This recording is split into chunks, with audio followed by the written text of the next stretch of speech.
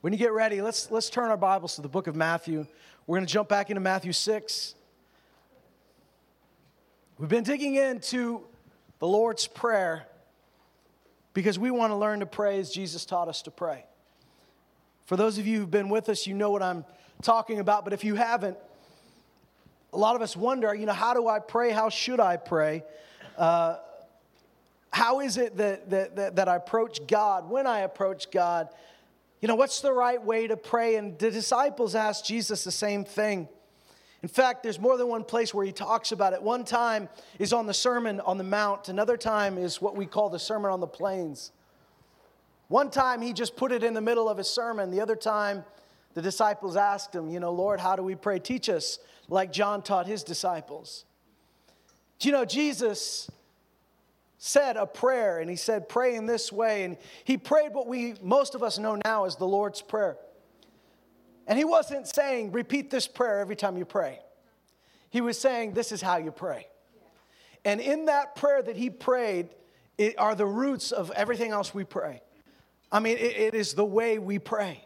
And so there's different types of prayer. How many of you have kids that are downstairs, like the older kids, ages 7 to grade 6? Yeah? Awesome. They're learning about prayer. They're learning stuff like you may go, I didn't know that. I asked my son, what'd you learn? We learned about the prayer of consecration. Oh. If I took a quiz right now, don't get nervous because I'm not gonna, but if I took a quiz right now and said, who knows what a prayer of consecration is? Everybody would be like, there's mosquitoes up there on the ceiling. There's a lion in the streets. You'd be distracted. They're learning about prayer because there's a lot to prayer. There's not only one type of prayer. There's not only one way, when I pray, I should say this or I should say that. Throughout the scripture, there's a lot of different types of prayer, and they're all important. But in this prayer that Jesus prayed, there's a reason Jesus didn't say to them, hey, guys, there's tons of different ways to pray. I don't know where to start. You'll just have to stick with me, and maybe you'll pick something up. There's a reason he said, all right, let me show you, and he prayed one prayer. He prayed one prayer.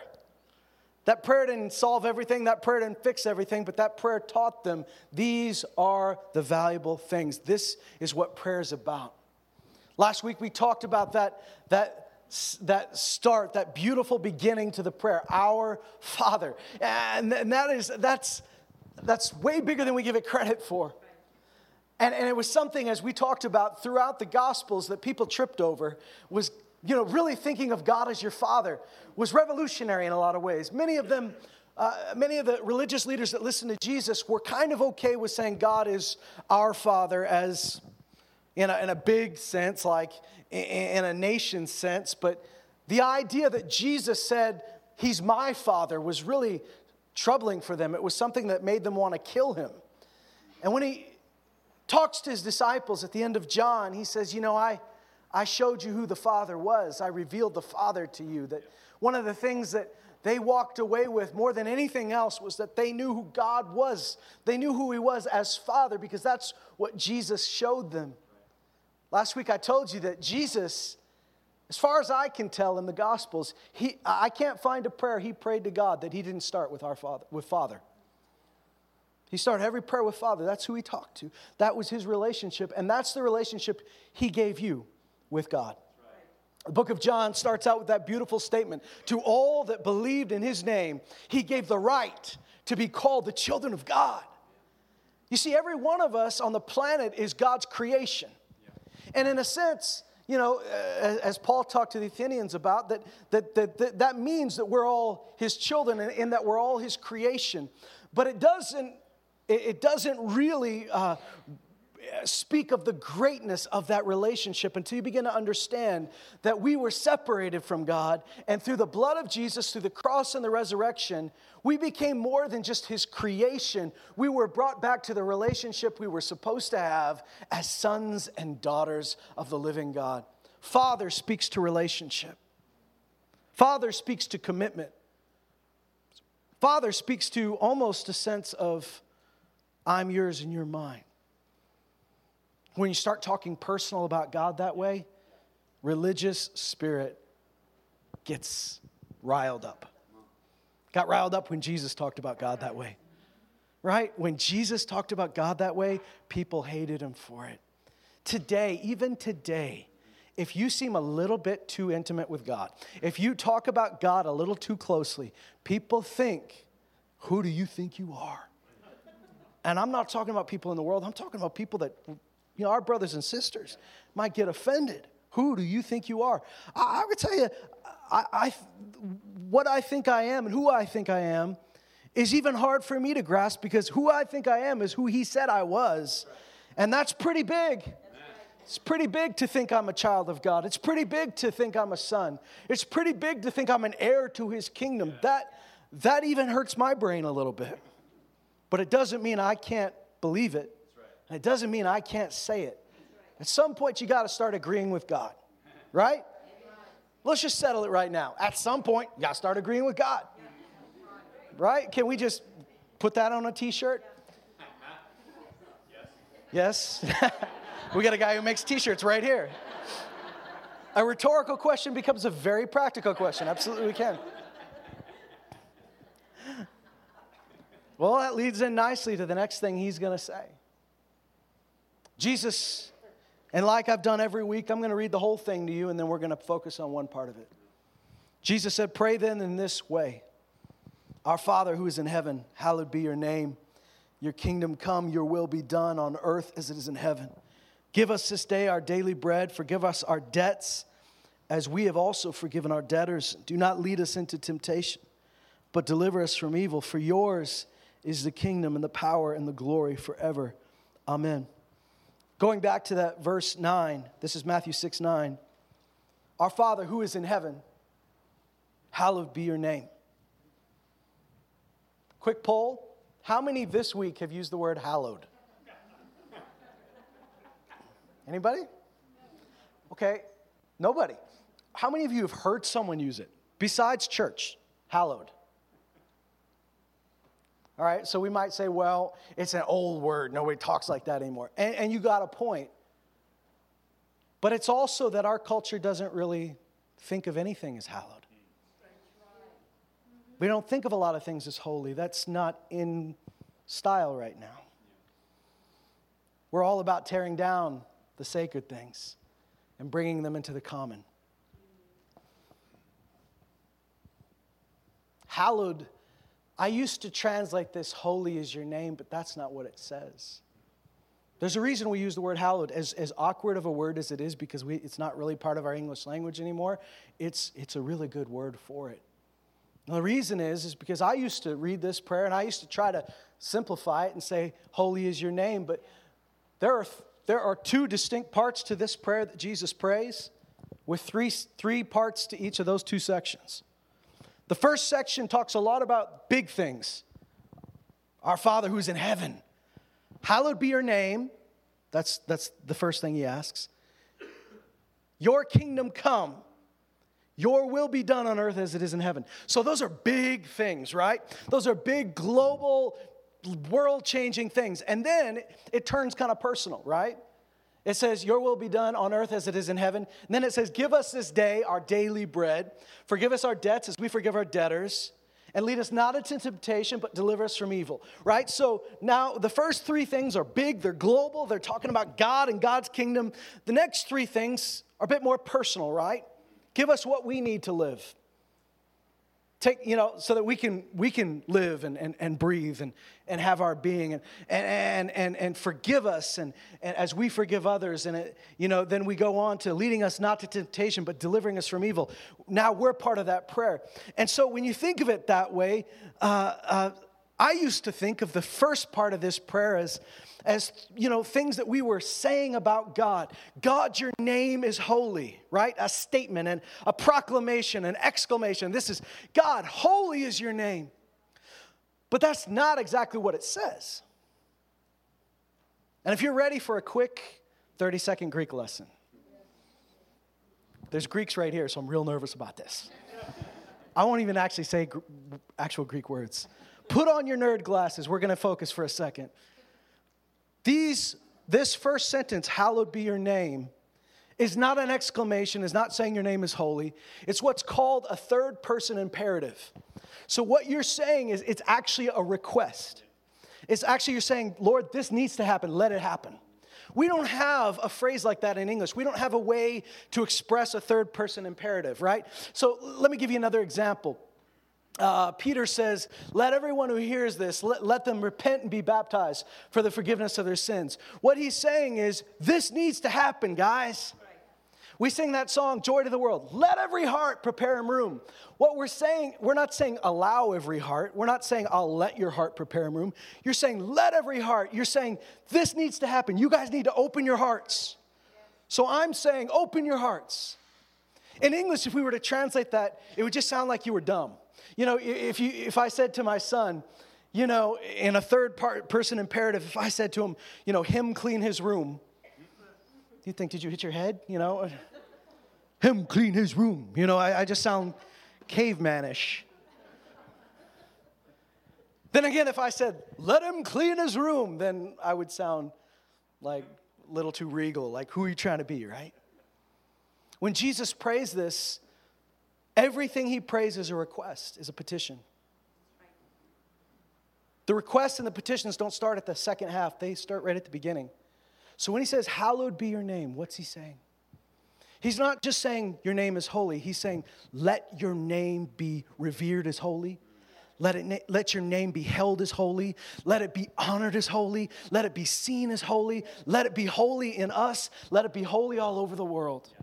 He is praying that God's name would be lifted, that God's name would be held in its proper regard, respect, and reverence.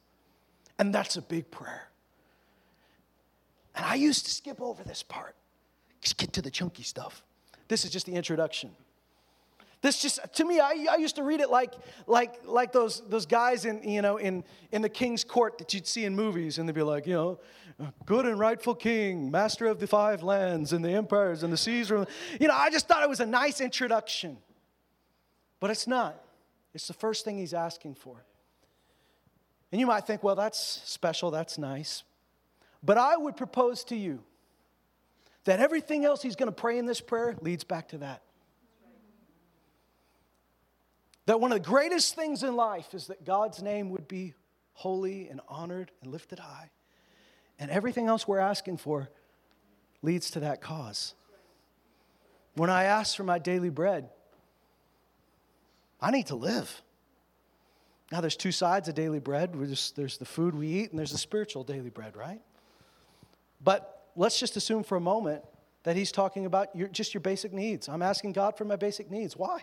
Well, first of all, he cares for you. Secondly, if you're not alive, it's pretty hard to hallow his name. It's pretty hard to lift his name, so you need to be alive. You need to be taken care of. I need to be forgiven. I need to know I'm forgiven.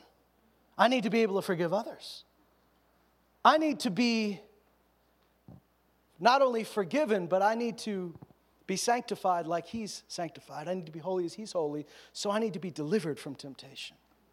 In doing so, I'm going to lead back to that first thing, making his name great, being part of who he is. Let's talk about names for a minute.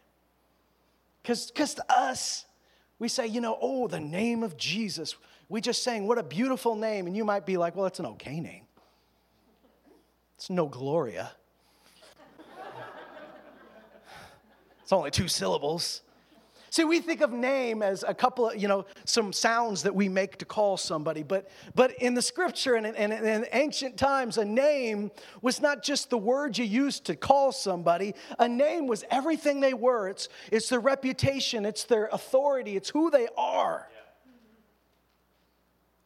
We just think, well, you know, when we think name, we think of what you sign your checks with. So, you know, when I used to pray, I was taught from a young age that to pray in the name of Jesus, because that's how we were taught to pray in the Bible. Pray to the Father in Jesus' name, you know, use the name of Jesus. And when I first heard it, I just thought that meant you were supposed to say in the name of Jesus at the end of whatever you prayed.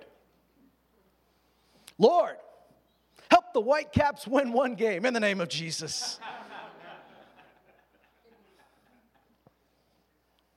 Lord, kill my enemies, slay them in Jesus' name. Well, I never prayed that, don't worry. But if I had, would it have worked? Why? Because that's not in the name of Jesus. Just because you use that name at the end like some sort of open sesame abracadabra doesn't mean your prayer was in his name. In his name means pray what I want to pray. Pray what I would pray. Pray in my authority, but also pray based on who I am. Pray as if you're me. And you might say, well, I can't pray as if I'm Jesus. Well, that's what it means to pray in his name. Nobody thinks you're Jesus. Don't worry. Somebody's a little nervous that we're saying you're Jesus. No, but Christ in you is the hope of glory. And when we pray in the name of Jesus, we're supposed to pray what he would pray. That's how you know you're praying in his name. That's why he taught us how to pray. So his name represents everything he is. So if we're praying, God, may your name be holy. May it be honored. May it be reverenced. What are we speaking of? Are we speaking of God? Or are we speaking of Yahweh? Are we saying Jesus? What name are we talking about? Now, I would say to you that all those names are to be held as holy. But that's not really the point. Jesus isn't asking that the name Yahweh would be honored, even though that it should be. He's asking that everything God is, everything he represents, would be held as holy. What does holy mean? Holy means separate, distinct. It's clean, it's pure. Holy means it's different than everything else. What happens if God's name isn't held as holy? I want you to consider what's included in his name. Who is he? Who's this God that we worship? Is he an angry old man? Is he somebody who's just, got crazy mood swings and one day he likes you and one day he hates you? Who is God? Is he a distant king? Is he a great-great-grandpa? Who is this God that we worship? When I say, God, who are you? What's he going to say back to me? What are we honoring when we honor God? Well, I think we're honoring, number one, that he's the creator, right? He's the creator of all things. Everything came from him. But you also need to say what the scripture says. He is the Father of lights. And every good and perfect thing comes from him. So every goodness, love, goodness, truth, everything that we hold as good is him. That's where it comes from. Everything good comes from him. If you want to know where joy comes from, it's him. Love, it's him. Peace, it's him. Everything that humanity is looking for, it's him. And there's a reason, because we were created to want him. We were created to need him. And because of that, we understand there's something on the inside of us that says there is good in this world. But it didn't come from us. It came from him. He is the sunlight. He is the source of it all. And when I believe that, when I know that, then my view of these things doesn't get twisted, because the problem is that we start with good things and then it's like a game of telephone. We start with, this is what love is, and you get down the line of telephone, this is what love is, this is what love is, and pretty soon you've got someone saying disco muffins. That's what they heard. This is what love is turned to disco muffins. How'd that happen? How did love become selfish? Because the love that God shows us is totally selfless. It lays its life down. It's pure. It's good. It doesn't seek its own. It rejoices in the truth. It rejoices in righteousness. But if you were to say, what's love? Oh man, I can't say those words without 3 songs popping in your head. So please, control yourself, people, in the house of the Lord. All right, if I hear Tina Turner, if I hear what is love, baby, don't hurt me, if I hear any of that stuff, ushers are going to come and get you and usher you out. Oh, I've done the very thing I was fighting against. All right. If you were to ask the world what love looks like, Lord, help me get them back. Help me get them back, Lord. Draw them in by your Spirit. If you were to ask the world, what does love look like? What is love? You get a lot of definitions of it. Go to Netflix, search love. See what pops up. Yeah, don't do that. Rhonda's right. Don't actually do, but if you did, you'd find a lot of versions of love that look nothing like God. They're selfish. It's abusive. It's perverted. It's twisted. Why? You know, we used to have, I don't know, how many of you were around, how many of you were in church back when we used to get the sermons on cassette tape? Hallelujah. There was a special anointing on cassettes, I tell you. These youngins don't know it with their podcasts, but, there was something on that cassette. No, there wasn't, but I worked sound for a period of my life. I worked in the sound booth, and we recorded on cassette. Some of you have heard me say this before, but when my dad was pastor, every now and then we'd get what we called a two-taper.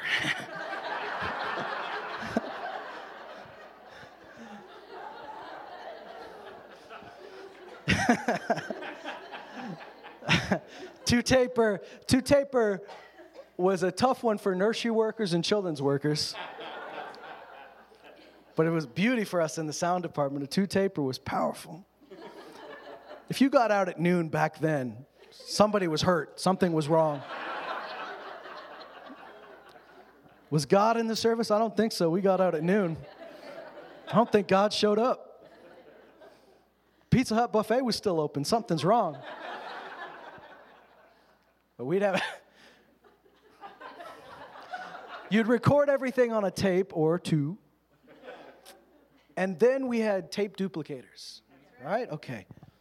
Now, this tape duplicator would take your master tape and it would copy on, we had like 10 tapes at a time. We wrote in big capital letters, master. You always made a copy from the master. Because every time, it was analog, so every time you copied a cassette, it lost a little quality. So if you took the copy and made a copy from that, which some of you did because you're dirty, rotten bootleggers, but no, I mean, sermon, that was fine. We told people to copy sermons. We want the word to get out. But some of you were making copies of your Petra tapes and your Michael W. Smith and your Sandy Patties. I know you did it. But you made a copy of a copy, and then your friend says, let's make a mixtape. So you made a copy of a copy. And I was king of mixtapes. I know that world, right? And so you make a copy of a copy of a copy. Every time you made a copy, it lost quality. Until, I'd have these tapes that I'm mixtapes that I'd put together that nobody ever listened to, but I had them. And the quality was so bad, you would have been better listening to a radio in a bunker. It was not good quality. You always were supposed to make a copy from the master, the original, so it didn't lose as much quality. Well, now the cool thing is with digital, we can make infinite copies and it doesn't lose any quality because it's just numbers, right? It's not an actual physical recording. It's just encoded into something digital. So you can make lots of copies. We can listen 1 million times on iTunes. It doesn't matter. But here's the deal. We have the source of life and love and good and truth and everything that's right. And the further we get from that, the more perverted and distorted our version of all those things becomes. Sex was created to be good. How did it become what it's become to so many people? Marriage was created to be good. How did it become abusive? Growing something in a garden was supposed to be good. It still is. But we've taken the idea of growing and sowing and reaping, and we've turned it into so many times we've cheated each other when we grow those things. Not you guys. We've thought that good business was ripping someone off. How did that become that way? How did any of this become this way? And the answer is because we thought as long as we try to be good, we'll be good. As long as we try to love, we'll love. As long as we try to honor truth, we'll honor truth. But without God, you don't know what any of those things are. The further we get from it, we don't know what truth is. So talk to somebody about truth these days. Go out in there into Lloydminster and ask them, what is truth? And people will say, it's different for everybody. It's different. I don't know what truth is. My truth, your truth. Why? Because we have no objective North Star. We have no source of truth until you look back at God. When we talk about His name, it's everything that He is. It's everything that He is. When God is reverenced, everything He represents is honored. When God is honored in a nation, the things He represents are honored. When God is honored in a family, what He represents is honored, and the people who bear His image are honored. I mean, one of the reasons that the first commandment was to have no other gods, was to keep His name holy, was the second. These first commandments were the big ones, and if you kept those, love the Lord your God and honor Him and keep His name holy, then all those other ones would work. You wouldn't murder someone because you bear the image of God. So I honor you. And I wouldn't kill you because I love you. You wouldn't steal. You wouldn't commit adultery. You wouldn't covet. All of these things would come into line, but you remove God from that. We find our own solutions. And at the end of the day, we find something that serves us. When Darwin put out his idea that his theory of evolution and that we were all a cosmic mistake, really, a series of accidents. Eventually, there had to be some philosophical side to that because we came into the question of, well, are we all random? Is there any point to life? Nietzsche, a German philosopher, Friedrich Nietzsche came along and said, God is dead. There is no God. He took what Darwin scientifically theorized and he put it into philosophy, and he said, it is about survival of the fittest, and the best thing we can do is for the strong to dominate the weak, is for the mighty to overcome. That's how our species will propagate. That's how society will work. So he preached, or not preached, but put out the idea that the best thing in the world, the best thing for us as humans, was that the strong would dominate the weak. He was a pastor's son, but he became an atheist, and he said Christianity messes it all up. But Christianity elevates the weak. Christianity shows us that we're supposed to love those beneath us. We're supposed to take care of them. The first shall be last shall be first. He felt that messed with his idea of the way the world worked. It's not too far of a leap for a guy named Hitler to come along and say, well, if that's true, because Nietzsche came up with the idea of an Übermensch, a superman, a super race. There's got to be somebody that's better than everybody else. The best thing for us is to make more of that guy. Hitler took it to the further conclusion and said, okay, we are those Übermensch. We're the master race. Best thing we can do is purify ourselves. Purify our country of all these Untermensch, of all these undesirables. You might say, well, you're jumping to a lot of conclusions. I know people in my university today that read the writings of Nietzsche and they don't go gas a bunch of people. Yeah, I get it. But I'm just saying, let's be honest about it. These are the conclusions we draw. When we eliminate God, that's how we treat each other. Because we're no more than beasts. You eliminate God, who are you? You're just an animal that evolved. You eliminate God, mankind is not special. Mankind's just a little bit more intelligent. So we go back to the ways of animals. Romans 1 says that that's exactly what happened when we forgot who our Creator was and failed to give Him honor and glory. When we stop honoring God, it says here's what's going to happen.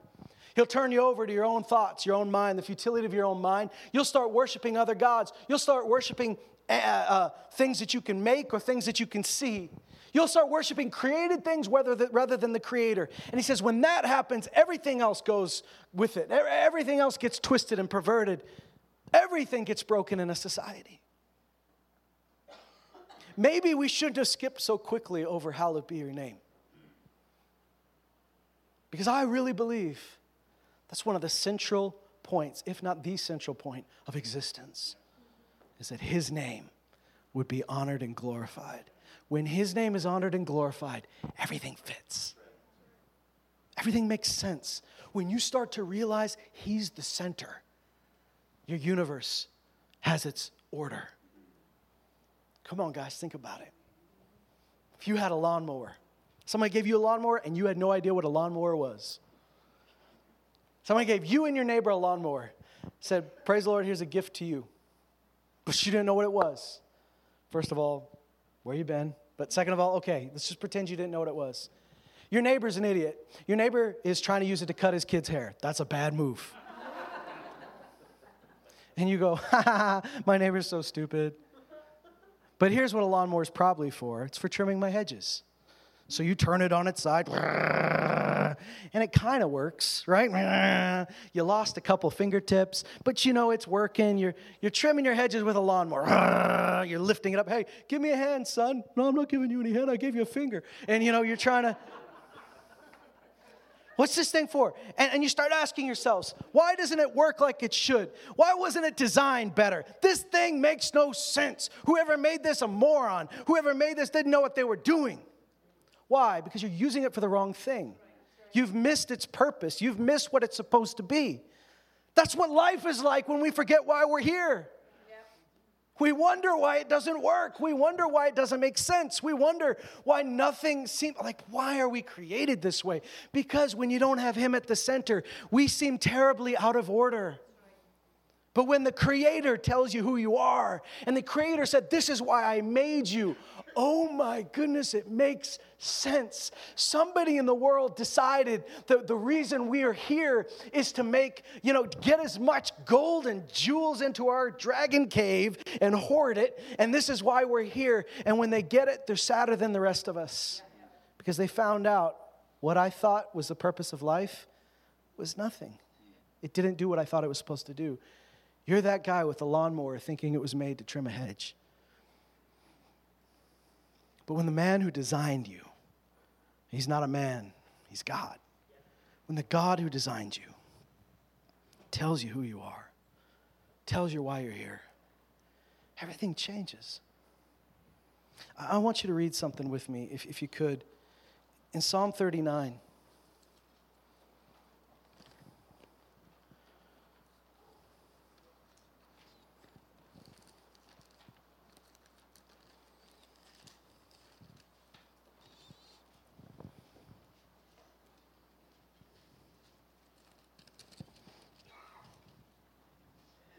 Sorry, I mean Psalm 36, forgive me. Psalm 36 and verse 5.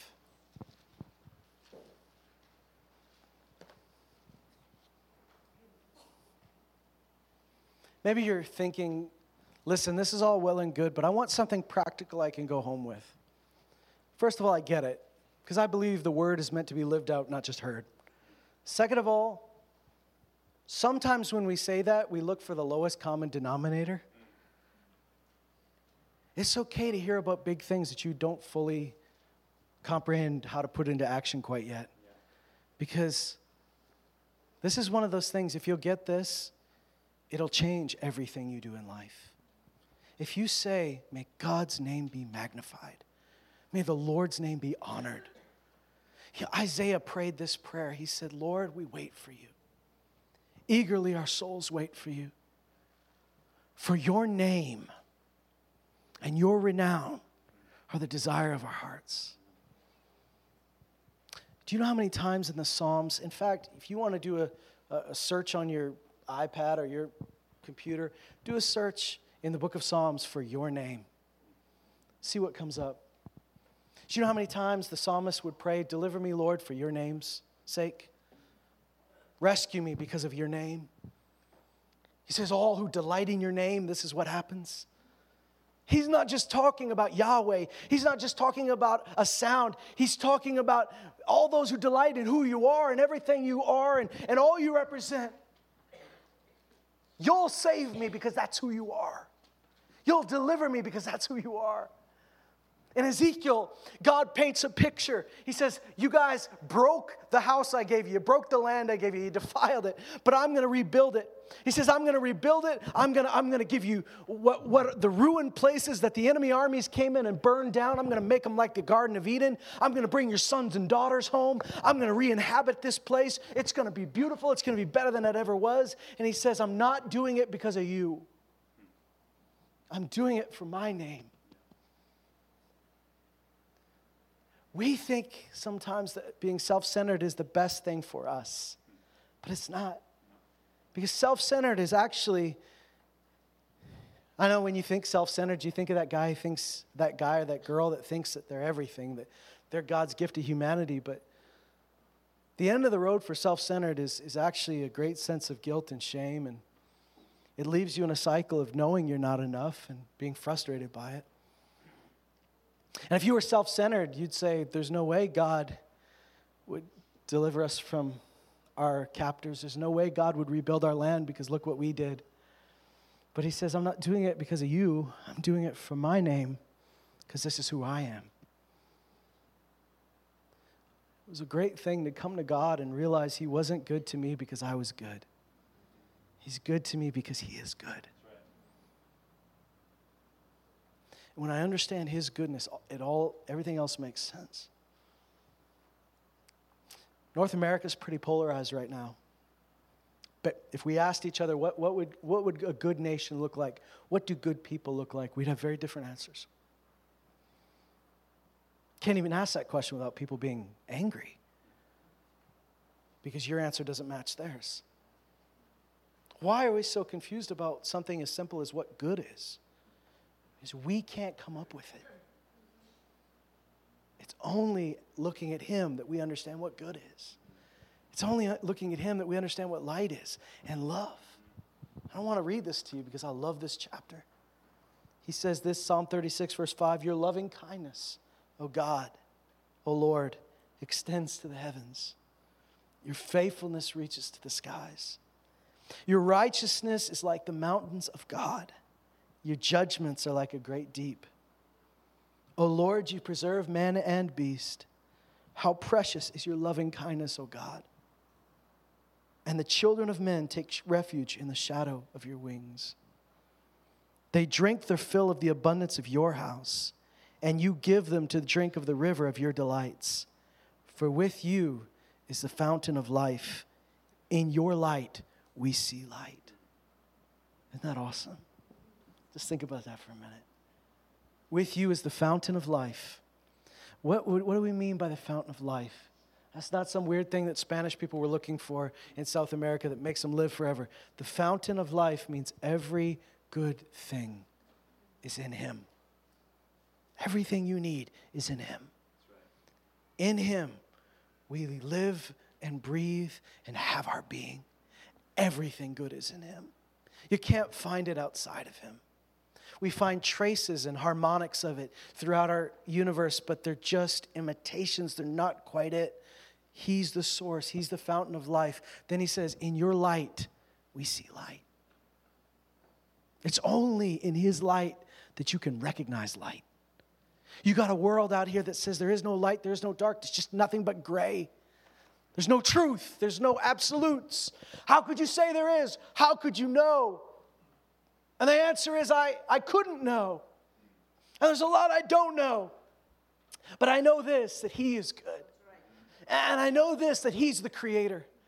There's times where somebody says, well, why would you believe that? And I would say, look, you're going to have to take it up with him. All I know is this is what he said. This is what he said is why we were created. So I believe the man. I believe the God that created me. I believe the one that created me. I believe him. In God is a fountain of life. In his light, we see light. You can't discern what's good without looking at his goodness. Maybe you've tested this out. If you test this out at home, what do you think is good when you're in a place where you haven't spent time with the Lord lately? You've been having a rough day. You're pushed to the edge. As somebody finally says something that sets you off. Or you're just doing something, you know. Here's what I do. I tend to do things that weren't necessarily, I didn't think were my job to do them. But I don't tell anybody.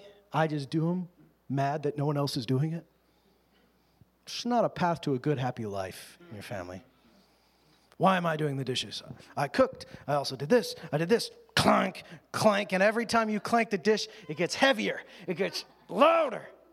You never mentioned to anyone else that maybe someone else should do the dishes. You never thought that maybe they're doing important things too.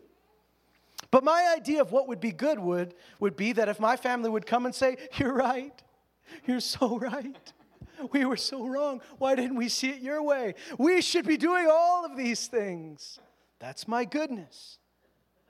I'd be terribly wrong, but that would be good for me. But I've learned something. When I get into that place of self-pity or anger or bitterness or jealousy, and we all get in those places, and if I say, I should probably pray right now, I can't look God in the face with a straight face and still think those things. I can't think badly of those that I think badly of. I can't be jealous. I can't be petty. I can't be acting like a little punk. I can't be doing any of those things when I'm standing in His presence and I know what His goodness looks like and I know what His love looks like. His love lays itself down. His love is not selfish. His love is not petty. His love is not jealous. His love is not any of those things. And I go, I want to be like you.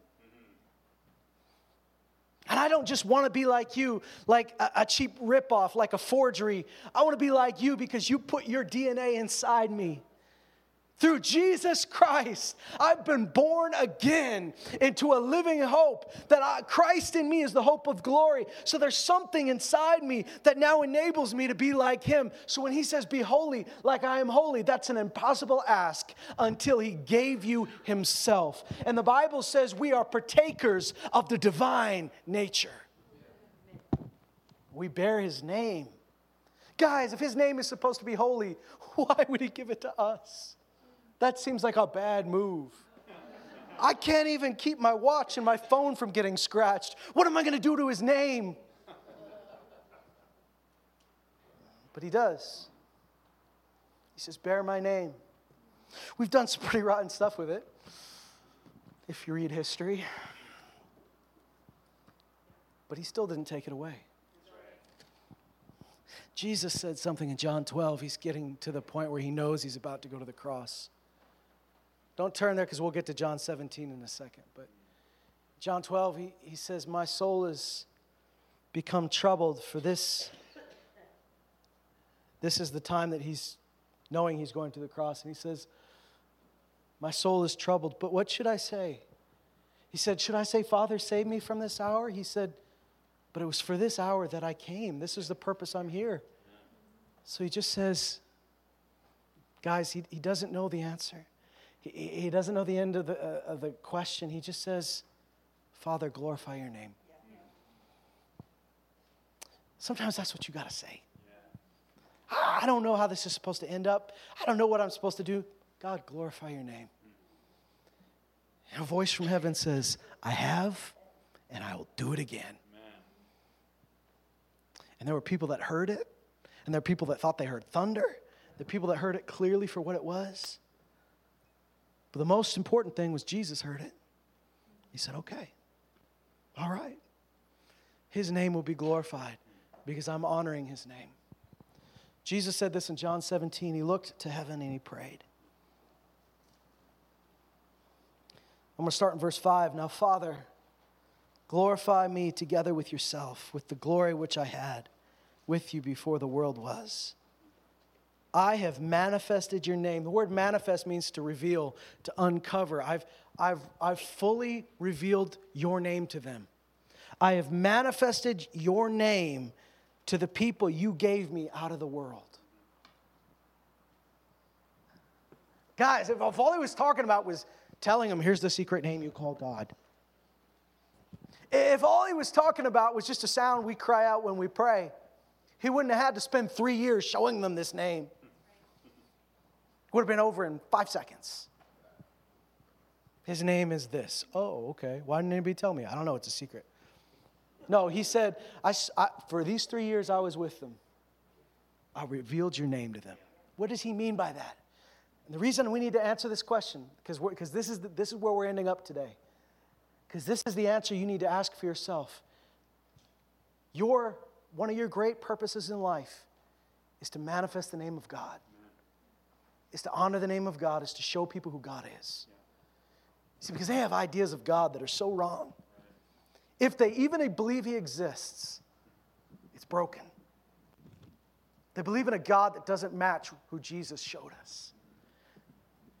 So you understand every time Jesus healed the blind, Every time he set somebody free from demonic oppression. Every time he brought someone who was about to be stoned to death for their sin and said, I've forgiven you, go and sin no more. Every time he taught people the God way to love and showed them what it meant to be human, made in the image of God. He was showing them the name of God. He was revealing the name of God. He was saying, this is who God is. Do you understand that there are people he's been preaching to that could recite every name that God has called himself throughout the Old Testament? They can recite hundreds of names, and yet they don't truly know who he is. Right? See, it doesn't matter if you can say, he is Jehovah Tzidkenu, the Lord my righteousness, if you don't really believe he's your righteousness. It doesn't matter if you say he's Jehovah Jireh, the Lord my provider, if you don't believe he's your provider. It doesn't matter if you say he's Jehovah Rapha. It doesn't matter if you say any of these things or find any name of God, the Lord is my shepherd, if you don't trust him with that name. You don't honor that. God wants us to know him and to honor him for who he is. Let me tell you, when you begin to honor God and his name is holy, and you say, let his name be revered and honored, when we look up at him and say, that's what light looks like, that's what goodness looks like, we'll know what it's supposed to look like on this earth. When you walk in a room with love that nobody's familiar with, you'll walk into a room with truth that people aren't ready for, because you've looked at God and you said, oh, that's what it looks like. I was taught love. I learned love in all the wrong ways. I learned love that wasn't love at all. Some of you thought that love was abusive and selfish and possessive and domineering. Love was about getting what you could get. Love was about, I love you if you make me feel this way. Love was about what I can get from you. But you looked at God and you said, oh, that's what love looks like. As the Bible says, this is love. Not that we loved God, but that he loved us and sent his son as a sacrifice for our sins. You looked at the cross and you discovered love for the first time. What you had was a moment where you understood his name. God is love. And you could say that all day long. And I've heard people say, well, if God is love, then why do people go to hell? Because what you've done is you've taken what love looks like to you, and instead of saying God is love, so love looks like God, you've said God is love, so God looks like what my version of love looks like. When you dig a little deeper, you find out, you don't have to dig deep to find out this at all. God gave everything to take you out of hell. God gave everything to save you. That's on us. How could God send people to hell? How could God send his own son to rescue you from hell? That's love. That's love. I don't believe a loving God would do this. I don't believe a loving God would do this. Listen, your version of love is broken. Look at him. He's love. Love looks like him. He doesn't look like your version of love. So some people say God loves me, but he loves me as long as I do the right things for him. He loves me as long as I act perfect. He loves me as long as I look this way or sound this way. And let me tell you, that's not the love we learned. This is what love looks like. Jesus said, I spent all this time uncovering your name, manifesting your name. Everything I did showed them who you were. Listen to this. He said, they were yours, and you gave them to me, and they've kept your word. Now they have come to know that everything you've given me is from you. For the words which you gave me, I've given to them. They've received them, and they truly understood that I came forth from you, and they believe that you sent me. I ask on their behalf. I don't ask on behalf of the world, but on those that you've given me, for they are yours. And all things that are mine are yours, and yours are mine. And I've been glorified in them. And I'm no longer in the world, and yet they themselves are in the world. And I come to you, Holy Father, keep them in your name. The name which you've given me, that they may be one, even as we are.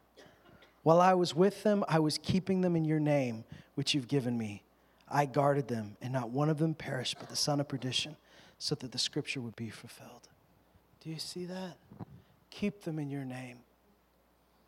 Keep them in who you are. Keep them in that name that is above everything else. Keep them in that. That name you gave me, I gave to them.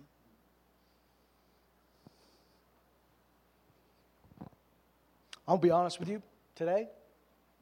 I don't fully grasp that as much as I want to. Ask me, whisper, if you happen to be, Hunter, if you're at my deathbed. I'm picking Hunter because he's younger than me. I hope I live long. I want to live long. So, Hunter, if you're at my deathbed, and I'm an old man, I'm going to see Jesus. Assuming I haven't gone and got my head chopped off somewhere. I'm an old man, I'm going to see Jesus. And you whisper in my ear, do you get it now? I hope I'll have more answers then than I have now. Maybe I'll be able to say, I think I get it a little bit more. But for the rest of my life, I'm chasing this. For the rest of my life, I get to live this out and figure out, like, I don't even know. It's an endless, like, huge field I'm running in. I'm living in that. I don't even know the boundaries of the edges of this thing. But God, you gave me your name. I'm never going to fully get how big that is until I see him face to face. But right now, at this moment, I want to treat it like it's a big deal. Because it sure was a big deal to Jesus. Can I just give you a Bible reading tip? If you're new here, if you're a new believer and you're just learning how to read the Bible, or if you've been reading your Bible for, 50, 75 years, let me give you a tip, and I hope it serves you well. When you see something come up over and over again, and you don't think it's a big deal, but it seems to be a big deal to them, dig deeper. Stop skipping it because it doesn't make sense. The best things don't make sense the first time you read them. Dig deeper. Ask the Holy Spirit to teach you. Ask him to reveal it to you. Live it out. Find out. Because if Jesus keeps bringing something up that I go, I don't know why he keeps saying that, maybe it's important. If the psalmists keep talking about it, if the prophets keep talking about it, maybe it's a big deal. I want to tell you something. You were here. You were put on this planet to show the world who God is. Amen. God said to his people, the Israelites, he said, I'm going to show my goodness to the world through you. The reason he picked them, you might say, well, he needed a seed. He needed Jesus to come through a line of faith, right? You're absolutely right. But why did he pick the Israelites? Why was he so good to them even when they were so mean to him? He said, I picked you that I could show the world my kindness.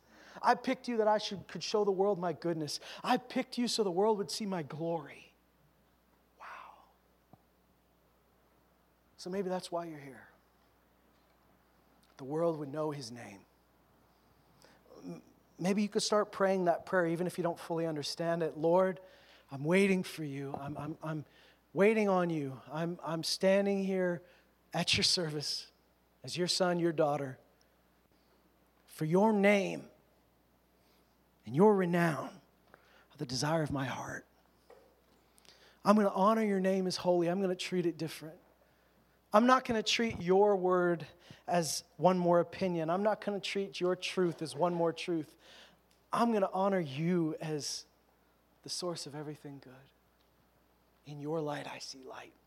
In you is the fountain of life. This is why we're here. This is why you're here. It starts to change how I see when it says the name of the Lord is a strong tower. The righteous run into it and are saved. It starts to change why his name should be kept holy and not be used in vain. It's amazing. We're more upset when someone uses the F word in a movie than when someone uses the name of our Lord. I'm not saying you need to swap one for the other, but I'm saying that something's broken. G-rated movies where they call things holy that are nowhere near holy. So maybe we shouldn't use the world system to figure out what's good and what's bad. Maybe you should decide based on what he says is good. Now, I'm not saying go throughout all your movies.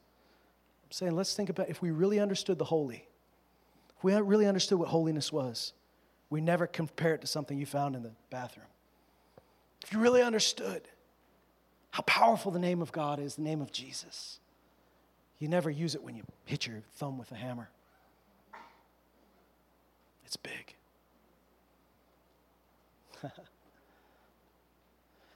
On that light note, let's stand up.